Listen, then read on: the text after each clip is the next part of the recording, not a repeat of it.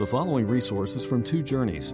Two Journeys exists to help Christians make progress in the two journeys of the Christian life, the internal journey of sanctification and the external journey of gospel advancement. We do this by exporting biblical teaching for the good of Christ's church and for the glory of God. Please visit twojourneys.org for more resources. Greatest preacher of all time is Jesus Christ. To him we give first place and all glory. And he is the greatest preacher, and perhaps his greatest sermon ended with these words. Everyone who hears these words of mine and puts them into practice is like a wise man who built his house on the rock.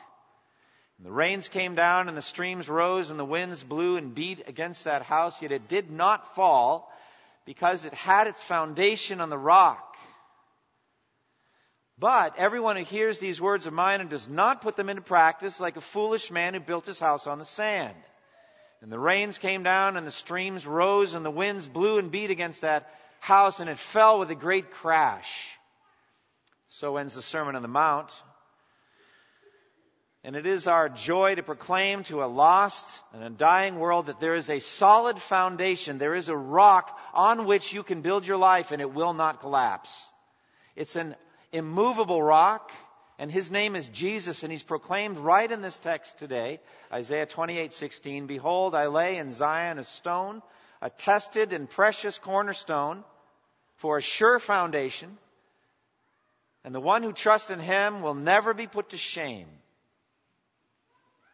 The text also mentions, as Jesus' parable at the end of the Sermon on the Mount mentions, the testing of the house. In Jesus' parable, two individuals, both of them building a house, both of them making a selection, but one of them is wise and one of them is foolish. The wise man selects the rock and the foolish man selects the sand. But both of the houses get tested. The rains come down, the streams rise, the wind beats against the house. Both of them tested. And so also in Isaiah 28, an overwhelming flood is coming. A devastation that's coming. And in this chapter, people try to make a separate peace with that, what they call a covenant with death. They try to make a separate arrangement, what I call self-salvation. They try to find a way to get through what's coming, and they cannot. There is only one Savior, there is only one safe refuge from the onslaught that is coming. And we are facing not what the Jews in this chapter were facing, invasion by a Gentile army. The Assyrians are going to sweep in like a flood. We're not facing that. We're facing something far more serious. We're facing death and judgment and hell. And there is only one refuge, and his name is Jesus. And there is such a refuge. And that is the joy of the gospel, that we can proclaim that. And so we look at Isaiah 28. And we find in this chapter some strange words. Perhaps as Ron was reading, you're like, what is this chapter about? What is going on here? And I think the mystery would perhaps only deepen if we heard all the words of this chapter. It's my privilege today to do my best with the Spirit to explain this chapter and to try to apply it to our lives so many centuries later. But this chapter is ultimately about a difference between an effort at self-salvation in the face of the coming onslaught versus the only secure refuge or salvation there is, that provided by Almighty God. Now, this is the beginning of a new section in the book of Isaiah, chapters 28 through 35. A series of woes, one chapter after another, begins with the word woe. This is the first of that string. And the big picture is Isaiah the prophet in the days of godly King Hezekiah was preparing the southern kingdom of Judah for the onslaught of the Assyrians. The Assyrians were coming, and they were coming as an instrument of wrath in the hands of Almighty God. They were coming as a judgment for sin. And they were going to sweep away the northern kingdom of Israel, called Ephraim in our text today. And they're going to come after Judah as well. And the reason for that is the sinfulness of the people. Because of the sins of the Jews, the Assyrians were coming. And God, through his prophet Isaiah, was calling the people to repent of their sins and to find refuge in God alone. To build their house on the solid rock, the immovable rock. To find refuge in God. And so chapter after chapter begins with the word woe. But Hezekiah and his counselors, we're going to see this chapter after chapter, were seeking to find another refuge, another way of escape. Specifically, they wanted to reach out to Egypt, another powerful nation, and hire them to fight for Judah when the Assyrians came. And so they were being tempted to serve two masters, to be divided in their affection, say, yeah, there's God, but what we're really hoping in is Egypt, that Egypt would come and rescue us. And so chapter after chapter deals with this, beginning with woes. Look at this one, 28:1, woe to Ephraim. We'll get to that. 29:1, woe to you, Ariel, that's the city of Jerusalem. And he's going to encamp against them and judge them for their sins. Chapter 30 begins, woe to the obstinate children, to those who carry out plans that are not mine, forming an alliance but not by my spirit, heaping sin upon sin, to those who go down to Egypt without consulting me, and who look for help to Pharaoh's protection and to Egypt's shade for refuge. And then 31 begins with the word woe as well. Same thing, 31:1. Woe to those who go down to Egypt for help, who rely on horses, who trust in the multitude of their chariots and in the great strength of their horsemen, but they do not look to the Holy One of Israel, and they do not seek help from the Lord. And the last of this series of woes is in 33, amazingly, against those that are going to destroy the people of God, those that are going to destroy Jerusalem. He says, woe to you, O destroyer, you who have not been destroyed. Woe to you, O traitor, you who have not been betrayed. When you stop destroying, you will be destroyed. And when you stop betraying, you will be betrayed. So there he gives a word of judgment against the very same Gentile powers that he's going to use to discipline his own people. It's a string of woes, one after the other, and we'll look at them, each of them in turn. The word woe is a word of prophetic warning. Basically, bad times are coming, danger is coming, and you need to address it. You need to deal with it. And so in verses 1 through 6, the woe is spoken to the northern kingdom, the kingdom of Israel, called Ephraim here. Look at the verses. Woe to that wreath, the pride of Ephraim's drunkards. To the fading flower, his glorious beauty set on the head of a fertile valley. To that city, the pride of those laid low by wine. Behold, the Lord has one who is powerful and strong, like a hailstorm and a destructive wind, like a driving rain and a flooding downpour. He will throw it forcefully to the ground. That wreath, the pride of Ephraim's drunkards, will be trampled underfoot. That fading flower, his glorious beauty, set on the head of a fertile valley, will be like a ripe fig before harvest. As soon as someone sees it and takes it in his hand, he swallows it. In that day, the Lord Almighty will be a glorious crown, a beautiful wreath for the remnant of his people. He will be a spirit of justice to him who sits in judgment, and a source of strength to those who turn back the battle at the gate. So this is a warning to Ephraim, the northern kingdom, but it's spoken to the southern kingdom of Judah. That's where Isaiah was ministering. The northern kingdom is not listening. They haven't listened for centuries. They're not listening to some Judean prophet. And so basically the people of Judah, the southern Jews, are needing to learn from what's about to happen to the northern Jews, what's about to happen to Ephraim. They're supposed to learn. So this is really a message, a warning to Judah. The devastating fall of Ephraim, the northern kingdom of Israel. And it speaks there of the pride of Ephraim, the beauty of Ephraim. Samaria, their capital city, was set up high on a hill, and it looked down over fertile valleys. It was a beautiful thing to behold, and they were very proud of it. And it's called a wreath set on the head of the nation. So it's the capital city of Samaria, and it's beautiful, and it's fertile. It's on the head of a fertile valley. Again, in verse 3 and 4, speaks of it that way. That wreath, the pride of Ephraim's drunkards, will be trampled underfoot. That fading flower, his glorious beauty, etc. So it's a beautiful thing. It's this beautiful wreath, but it's fading. It was more beautiful before. Now it's not so beautiful. Because all men are like grass, and all their glory is like the flower of the field. And the grass withers and the flowers fall because the breath of the Lord blows on them. And surely the people are grass. The grass withers and the flowers fall, but the word of our God stands forever. And so here is Ephraim, and at one point they were beautiful, but not so much anymore. They have been laid low. Their beauty is fading now. Their glory is fading. It's evanescent. It's temporary. And why? Because of their wickedness, their sin. Here the focus is on their drunkenness.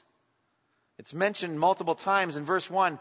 Those laid low by wine. It speaks of that. That wreath, verse 3, the pride of Ephraim's drunkards. So these were people that were laid low by wine. They were drunkards.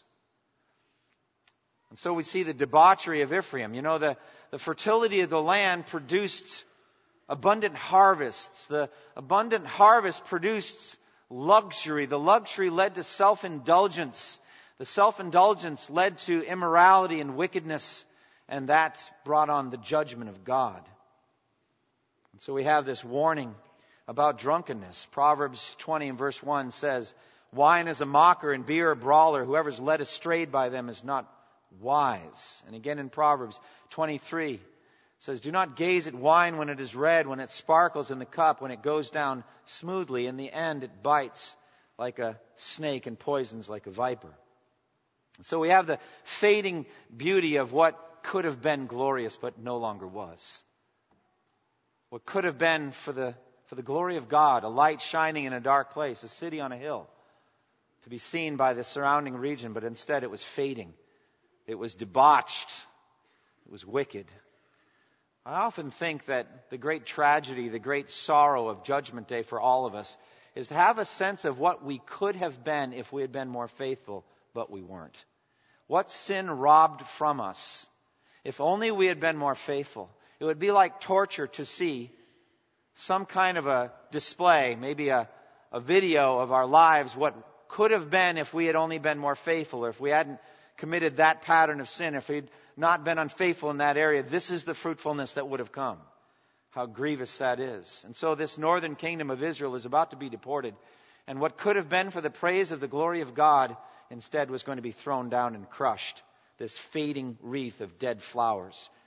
And so he says in verse 2 through 4, behold, the Lord has one who is powerful and strong. He's speaking of the invader, of the Assyrian who's going to come. And it's his servant. The Assyrian is an axe in the hands of God, and God's going to chop down that beautiful flowering tree. The Lord has one who is powerful and strong, like a hailstorm and like a destructive wind, like a driving rain and like a flooding downpour. He, this one, the Assyrian, will throw it forcefully to the ground. That wreath will be trampled underfoot, and that fading flower will be swallowed up. So the Assyrian invasion is coming, and there's nothing that the people can do to stop it. And it's the Lord's doing. It's something that's an act of sovereign judgment. That's the key, in some ways, to understanding the whole chapter. When God is the one who's bringing the judgment, you can only seek refuge in God. Any other covenant you make with death or any other arrangement you make will not avail. Running off to Egypt will not help. You have to go deal with God directly. He's the one that's bringing this judgment, but Israel would not. And so the Lord is bringing the Assyrian. Now the Assyrian thinks he's doing it on his own. He's just adding to his empire. He doesn't think anything about Yahweh, about the God of Abraham, Isaac, and Jacob. It doesn't mean anything to the Assyrian. He's just taking over another small country. But he doesn't know who he's dealing with, and we'll get to that story later. But this invasion will be devastating. It will be like a hurricane. It will be like a plague of locusts. It will be like a tidal wave sweeping over the land. All kinds of images are used of the Gentile invasions. Like a flood of water sweeping away all the crops and flattening houses. And Ephraim will be cast forcefully to the ground. And adding insult to injury, not only will it be cast to the ground, but then by the hand of the Assyrian, then their boot will trample it. It's just going to be completely crushed. Gobbled up like an early fig. Season for figs was somewhere between August and through October. But sometimes in June, there might be a single fig for some reason that was ready to eat. It was an early fig. And they were delicious, especially, if you had a taste for figs.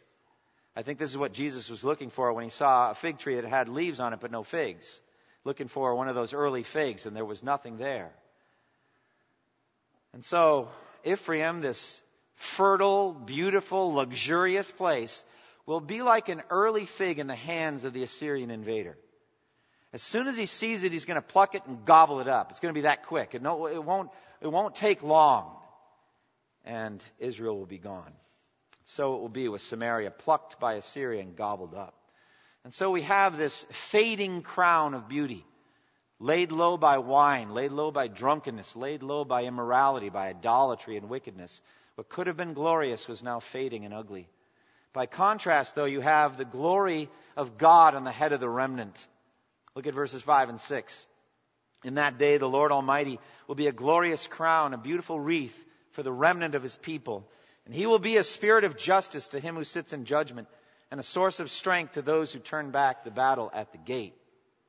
So Samaria, the capital city, was the crown of the people of Israel, but it was fading and it was made ugly by their drunkenness and by their sin. But by contrast, God has a remnant, a godly remain of people, survivors of the onslaught, who will be for the praise of his glory. And God's glory, God himself will be a diadem on their heads.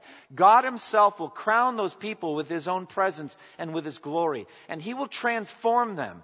And to the judge who must render judgment, God will be a spirit of justice. And he will enable the judge to render right judgments for the glory of God. And God will be a spirit of strength to the warrior, even to the point of turning back the battle at the gate. And so God will be with his remnant.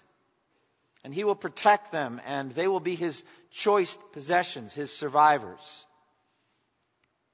At the beginning of this prophecy in Isaiah chapter 1 and verse 9, Isaiah speaking for the people of God, the Jews, saying, unless the Lord Almighty had left us some survivors, a remnant, we would have become like Sodom, we would have been like Gomorrah.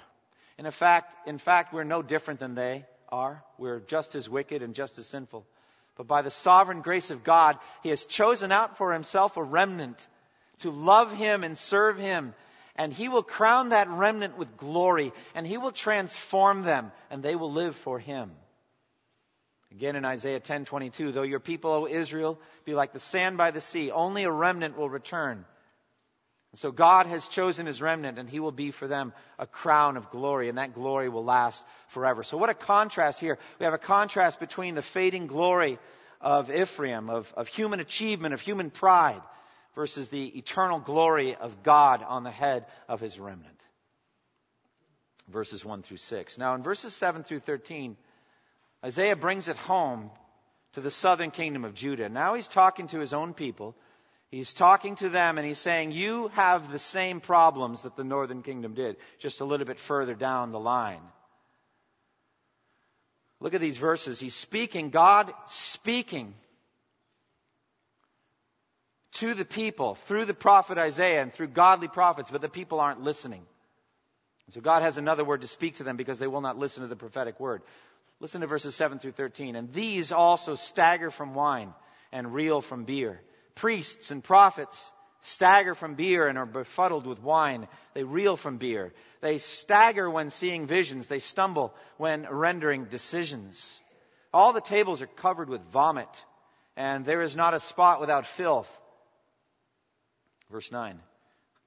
Who is he trying to teach? To whom is he explaining his message? To children weaned from their milk? To those just taken from the breast? For it is do and do, do and do, rule and rule, rule and rule, little here, little there. Very well then. By the way, those words just bring a chill to me. Very well then. Okay. With foreign lips and with strange tongues, God will speak to this people. To whom he said, this is the resting place, let the weary rest. And this is the place of repose, but they would not listen. So then the word of the Lord to them will become do and do, do and do, rule and rule, little here, little there. So that they will go and fall backward, be injured and snared and captured. Can I say to you, the key moment in your life, every day, is the moment you hear the word of the Lord and what you do with that. It's a key moment in your life. We've already seen it in the book of Hebrews again and again. Today, if you hear his voice, do not harden your hearts. It's a key moment. When God speaks to you through His Word, maybe He uses a human intermediary, a preacher, in this case a prophet, speaking the Word, or maybe you're just reading the Scripture, which you have the privilege to do. When you hear God speak to you, do not harden your heart, and certainly don't mock it as these people are doing here. But take it very, very seriously. The priests and the prophets, the false priests and false prophets of the southern kingdom of Judah, were themselves given over to drunkenness. They were degraded also through wine. What a shameful thing that is. The priests should have been speaking God's word. Malachi 2:7 says, "For the lips of a priest ought to preserve knowledge, and from his mouth men should seek instruction, because he is the messenger of the Lord Almighty." The prophets should have been the ones saying, "Thus says the Lord," and speaking the true word of God. But it's so bad in verse 8 that the things coming out of their mouths is nothing but vomit. It could be taken metaphorically for their teachings, or it might be literal at the end of their drunken feasts. But it's so bad that there's not a clean place on the table. Vomit everywhere. And the fundamental problem is these people were not listening to God as He was speaking. They were mocking it, actually. Speaking of Isaiah, who is he trying to teach? We're the experts. We're the ones that know God's word very well. And he's speaking a baby message. Like we're just children weaned from the breast.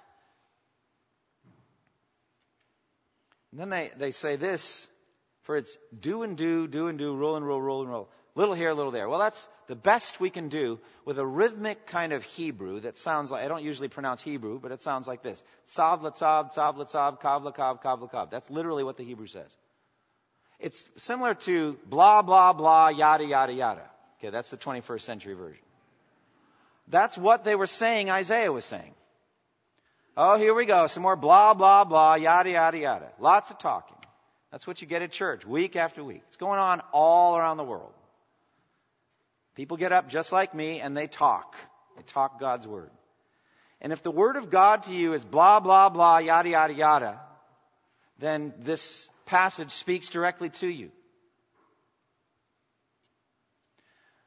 And here's how it works. God says, very well then, I tried to speak to you through the prophets. I tried to warn you and tell you what was going to come, but you wouldn't listen. So I'm going to talk to you again. And it's going to sound kind of like that. Blah, blah, blah, blah, blah, blah, like that. It's going to sound like that.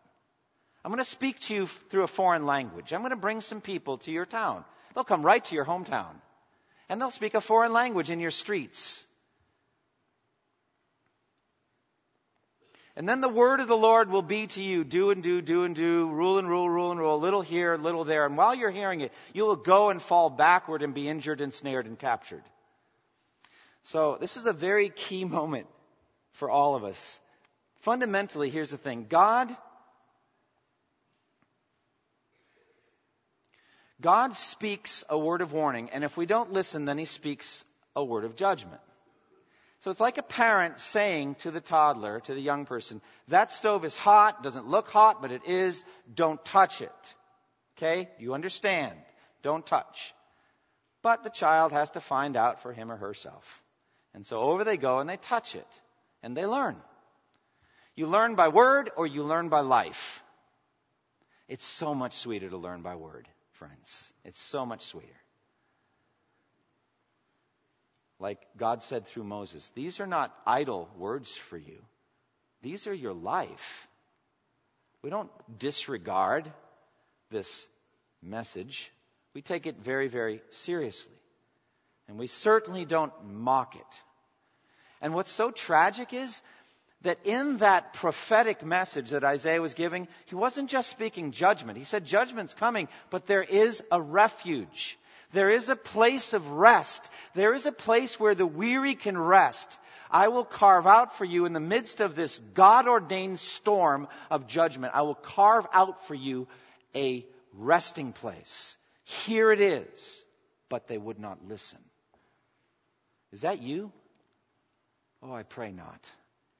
This reminds me very much of what Jesus said when He said, come to me, all you who are weary and burdened, and I will give you rest. Take my yoke upon you and learn from me, for I'm gentle and humble in heart, and you'll find rest for your souls. For my yoke is easy, my burden is light. Here is the place of rest of Isaiah 28:12. His name is Jesus. There is the place of rest. There is the place of repose. But they would not listen, are the next words. How tragic is that? The gospel is preached. The place of refuge is clearly identified, but the people just won't listen. Oh, is that you? I pray not. I pray that you're running to God's ordained place of refuge, because the storm is coming. The storm of judgment is coming, and Jesus is the refuge. But these people sought to find their own refuge. They wouldn't listen to God's place of refuge. So they set out for themselves a different refuge. They sought to save themselves. So look at this in verses 14 and 15. It says, "Therefore hear the word of the Lord, you scoffers who rule this people in Jerusalem. You boast, we have entered into a covenant with death. With the grave we have made an agreement. When the overwhelming scourge sweeps by, it cannot touch us. For we have made a lie our refuge and falsehood our hiding place." Well, he's speaking directly to the political leaders of Judah. And I think as you keep reading the chapters, you'll find out what their covenant of death is. They made a separate arrangement for this coming judgment. They didn't deny it was coming. They really thought the Assyrians were going to come. But they thought that they could deal with it by putting silver and gold on the backs of camels and donkeys and sending the money down to Egypt and hiring an army. We'll get to that in due time. I won't talk about it fully today. But that's what it means by we have made a covenant with death. We've made some arrangements. Okay? Death's coming, I know, but we've made some arrangements. We're going to be just fine. So they've made some kind of a separate peace. But Isaiah shreds this thing completely. Their refuge, he calls it a lie. And their hiding place is a falsehood. And he says God's judgment is going to sweep it away. Hail will sweep away your refuge, the lie. And water will overflow your hiding place. Your covenant with death will be annulled. Your agreement with the grave will not stand. And when the overwhelming scourge sweeps by, you will be beaten down by it. As often as it comes, it will carry you away. Morning after morning, by day and by night, it will sweep through. The understanding of this message will bring sheer terror. The bed is too short to stretch out on, and the blanket too narrow to wrap around you. Okay, what God is saying here is your separate deal will not stand up. It will not save you. Your covenant with death will be annulled. Your arrangement with the Egyptians to come rescue you from Assyria will not work. And when this judgment comes, you're going to get swept away in it. You're going to get crushed by it.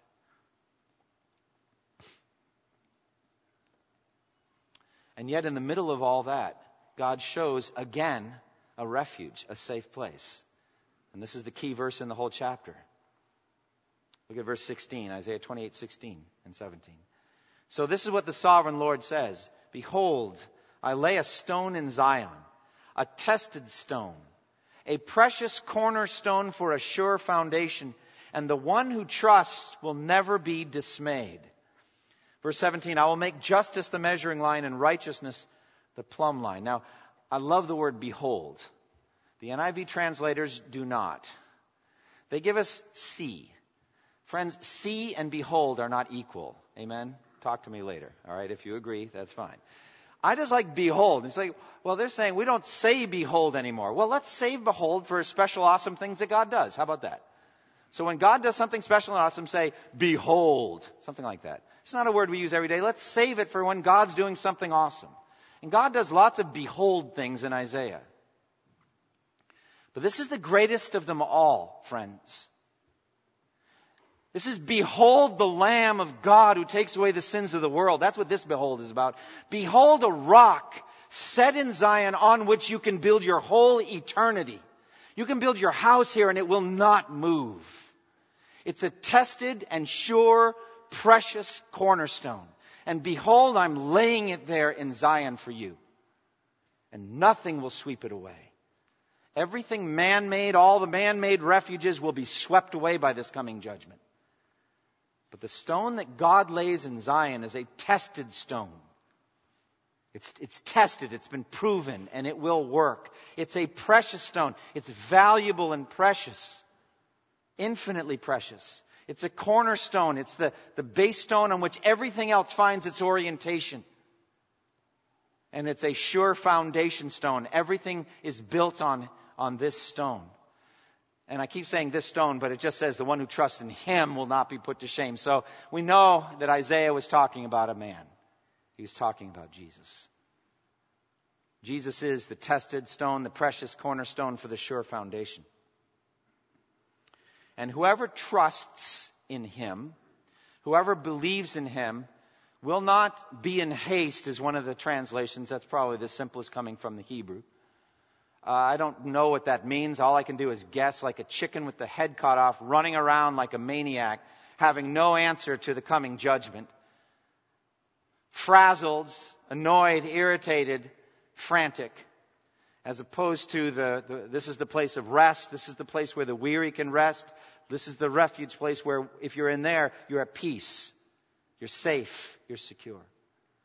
But if you have made a lie your refuge, then when it starts getting swept away, you'll be like that. You'll run around in haste. You'll run around like a maniac.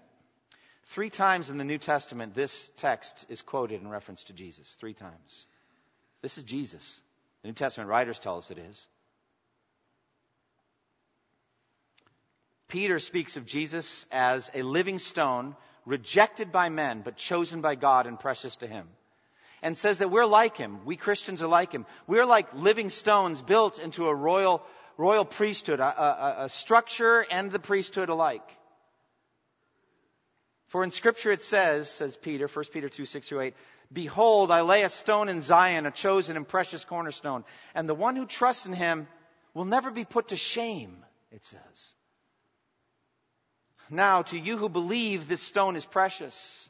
But to those who do not believe, the stone the builders rejected has become the capstone. That's Psalm 118.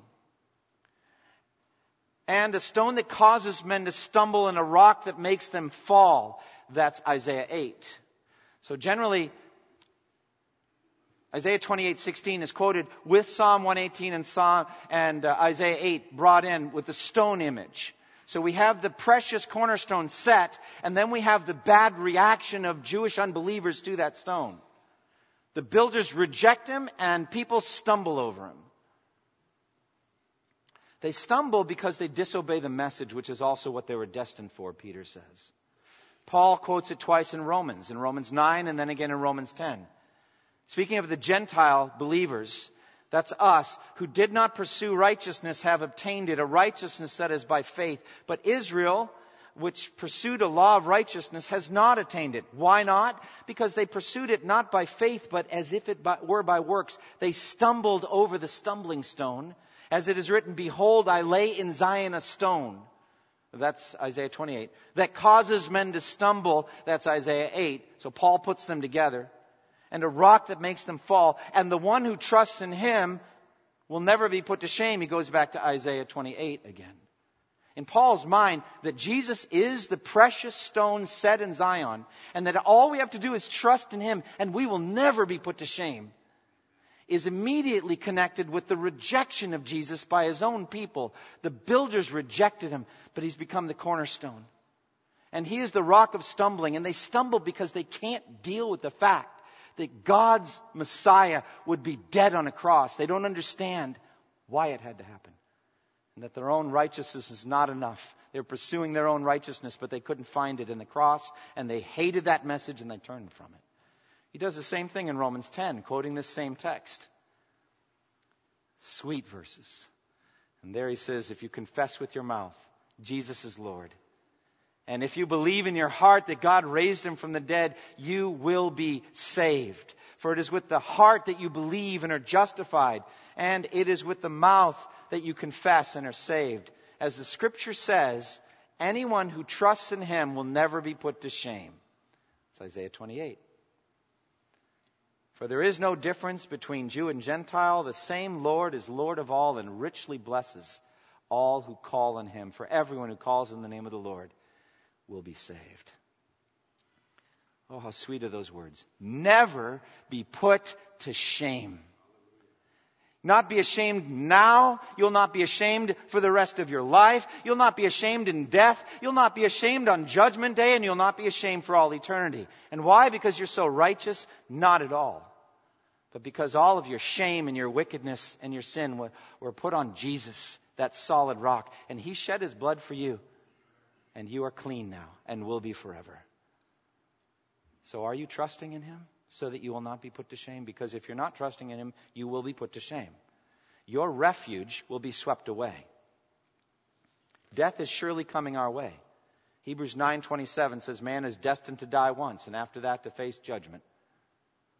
Ecclesiastes 7:2 says death is the destiny of every man. Death's coming.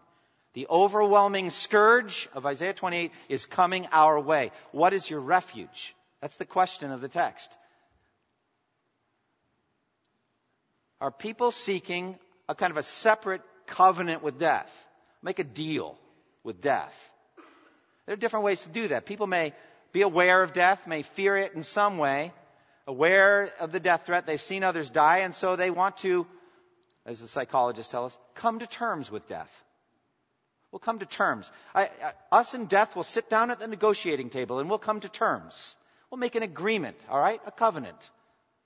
Death and I. There are a lot of different ways to do this. An atheist can do it by just facing the facts, square on, as they see it from their evolutionary slant, okay? Just face the facts, square on. Like Australian atheist Keith Cornish, quoting him. I hope he doesn't mind me quoting him. He's on the internet, so I think it's probably okay. He says this: the simple fact is that all life forms end in death, and the elements of which they are composed return to the air and to the earth to be taken up and recycled in some new organism. This natural process is universal and is beyond dispute. What is challenged by atheists and freethinkers is the claim made by purveyors of religion, that's me, purveyors of religion, that humans alone of all living forms have a soul or a spirit which survives death and carries the essential characteristics of the person to some supernatural existence in a supernatural realm. That's denied by atheists and freethinkers. He continues, anyone weighing the evidence has no trouble in discarding the notion of the everlasting soul and accepting that death is the natural end to every human life. By accepting this, by accepting that life is only for a finite period, short or long, the atheist is confronted by the question of how best to spend the available time, and therefore, if suitably informed, will most likely spend the time worthy of a human person. How optimistic is that? We can debate that optimism another time. But he's confident that if the atheist could just manfully or womanfully face death, you will be able to live a good life and then become a worm, a part of a worm anyway, or a plant or whatever, as your elements break down, and then you're gone. So face facts and live a good life. That, friends, sounds like, I'm thinking, a covenant with death. Come to terms with it, understand it, and don't fear it. And he goes on, it would be difficult to imagine a more useless waste of time than that spent in the worship of an imaginary God or preparing for a non-existent everlasting life in some mythical supernatural realm of eternal bliss. You, friends, according to him, are all wasting your time here today, listening to me talk about some mythical supernatural realm and the existence of the soul. So it's a covenant of death. I have no fear of death because death is natural. It's what happens to every living organism. I don't fear it. But there are other covenants of death you can make. Or seek, anyway. Ponce de Leon was looking for the fountain of youth. He never found it. But he's looking for, if you drink the waters of youth, you can return to your youth, and death can be at least deferred, I guess. So he discovered Florida looking for the fountain of youth. There are actually a number of Ponce de Leon medical centers down in Florida, believe it or not. I ran out of time on research. Maybe they do plastic surgery. I'm not sure what they do to defer aging. But at any rate, there is an effort to avoid death, to make a covenant with death, to defer it. We Americans are in love with youth, and we esteem it and we worship it to some degree. But other religions have their own version of what I think Isaiah 28 would call a covenant with death. Friends, this is my worldview. Anything that's not Christianity is a false religion. False religions come from Satan. Satan tries to get people to make covenants with death. Generally, the recipe is use your good works to pay for your sins, and then heaven will be open to you. Could be an Islamic version of those good works. Could be a Buddhist or Hindu version of the good works. Could even be a nominal Christian version of the good works. All of those things, covenant of death. Practically, people knowing that death is coming seek to amuse themselves. The word literally means to not think about it. To divert themselves with hobbies. All of these things, stratagems. Can I give you a better answer? Find the true refuge from this coming onslaught. Don't deny that the onslaught's coming. It's coming. It is appointed to each one of us to die once, and after that to face judgment. It's coming. And it will be like a storm. There is a refuge, and his name is Jesus. If you build all of your hopes on Christ, you will survive the onslaught. That's what this text is saying. Final warning comes in verse 21 and 22. The Lord will rise up as he did at Mount Perazim. He will rouse himself as in the valley of Gibeon to do his work, his strange work, and perform his task, his alien task. Now stop your mocking, or your chains will become heavier. The Lord Almighty has told me of the destruction decreed against this whole land.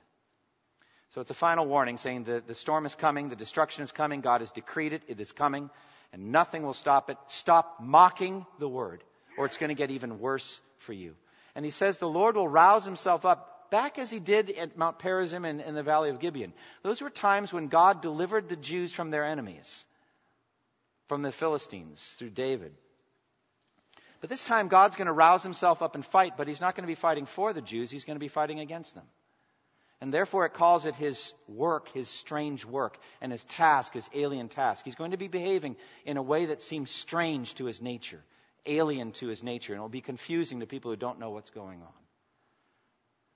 Now the chapter ends with a parable of the farmer, which I'm not going to go into at all today. I've reserved it for next time that I preach. So I'll just defer all comments about that to next week. By application, simply, I've already applied it to you. Come to Christ. Trust in him. Build your life on the solid rock that God has established as a sure foundation. The storm is coming. It's coming. Both houses in the Sermon on the Mount were tested by the rains coming down and the streams rising and the wind blowing and beating. They're both tested. The storm is coming. Death is coming. Judgment day is coming. And there are two images of Christ in our text. And there are two invitations right in those images. The first image in verse 12, Jesus is the resting place. Let the weary repose. There's the invitation. Verse 16, this is the solid rock. Anyone who trusts in him will not be put to shame. So trust in him. Come to Christ. That's the first and greatest application of this. Can I just urge, don't leave this place unconverted. Don't walk out of this door and take your chances. The text says your covenant with death will be swept away. It will not work. Flee to Christ. But there are other applications in the text, and I just want to say a few things. First, let's understand as Americans the danger of luxurious success. The Ephraimites, those that lived in Samaria, they were surrounded by some really fertile land. Really, really fertile land. And the crops were good, and the living was easy and comfortable. And there was luxury, and there was sin. There was indulgence, self-indulgence, and corruption. It's not a bad thing to have wealth. It's not a bad thing to have land that produces abundant crops. It's not a bad thing. It's a good thing. But 1 Timothy 6 says, command those who are rich in this world not to put your trust in wealth, which is so fleeting, but to be generous and willing to share and live for God, even with your money. Secondly, understand the dangers of drunkenness. It speaks about those laid low by wine. They're staggering with wine, and tables covered with vomit. I did not say a specific word against wine itself. Some would go that far. And here's the thing, as with so many things in teaching, you've got a safe center zone and you've got ditches on either side. And frequently those ditches have these names, legalism and license. This chapter is a warning against license. Others would be a warning against legalism. But in a chapter in which there's a warning against license, we must preach that way. And there's a clear warning here of the devastation of drunkenness. Do not take your license, saying Jesus drank wine, which he did, and Jesus made wine for other people to drink, which he did, to be a license to overindulge and corrupt your life. Do not get drunk on wine, which leads to debauchery. Instead, be filled with the Spirit. So it's a clear warning there, a slippery slope, and the danger of alcoholic beverages without turning to the other danger of legalism and saying that anything fermented is intrinsically wicked, which puts Jesus in a very bad way. Third application, respect the prophetic, the preached word. Respect the word of God. Respect the Bible. Don't mock it. These people mocked the word, and they made fun of it. God has two ways of speaking. I would say this, God is bilingual, okay, to the human race. I mean, there are over 5,000 languages. You could ask Drew and Emily Moss how many there are. I don't know what Wycliffe is saying. God speaks them all. He's fluent in all of them perfectly. I remember my Japanese language instructor being surprised when I said that to her. I said, do you know that God speaks Japanese better than any Japanese person? She was surprised by that. I said, I think that's probably true. No, it's definitely true. Not probably. God speaks every language. He speaks right to the heart. He speaks heart languages. But essentially, he speaks two languages. He's bilingual to the human race. He speaks by the written word, or he speaks by the word of his judgments. And if you don't listen to the warning, you get the judgments. You get life. You get it acted out in life. If your parents tell you don't touch the hot stove, you might get burned. If you then touch the stove, you're going to get burned. And so when the Word of God warns you against certain things and you think that you're immune and you go ahead and do it, God will speak to you a second way.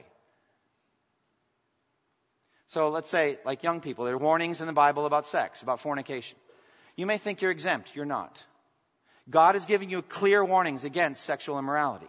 You may think you're exempt, but it says, can you scoop coals into your lap and not get burned? If you don't listen to the word of warning, then you get spoken to in the second language. And that's why I said it brings me chills when it says there, very well then. Very well then. And God is patient. He doesn't immediately speak that second language, the language of judgment.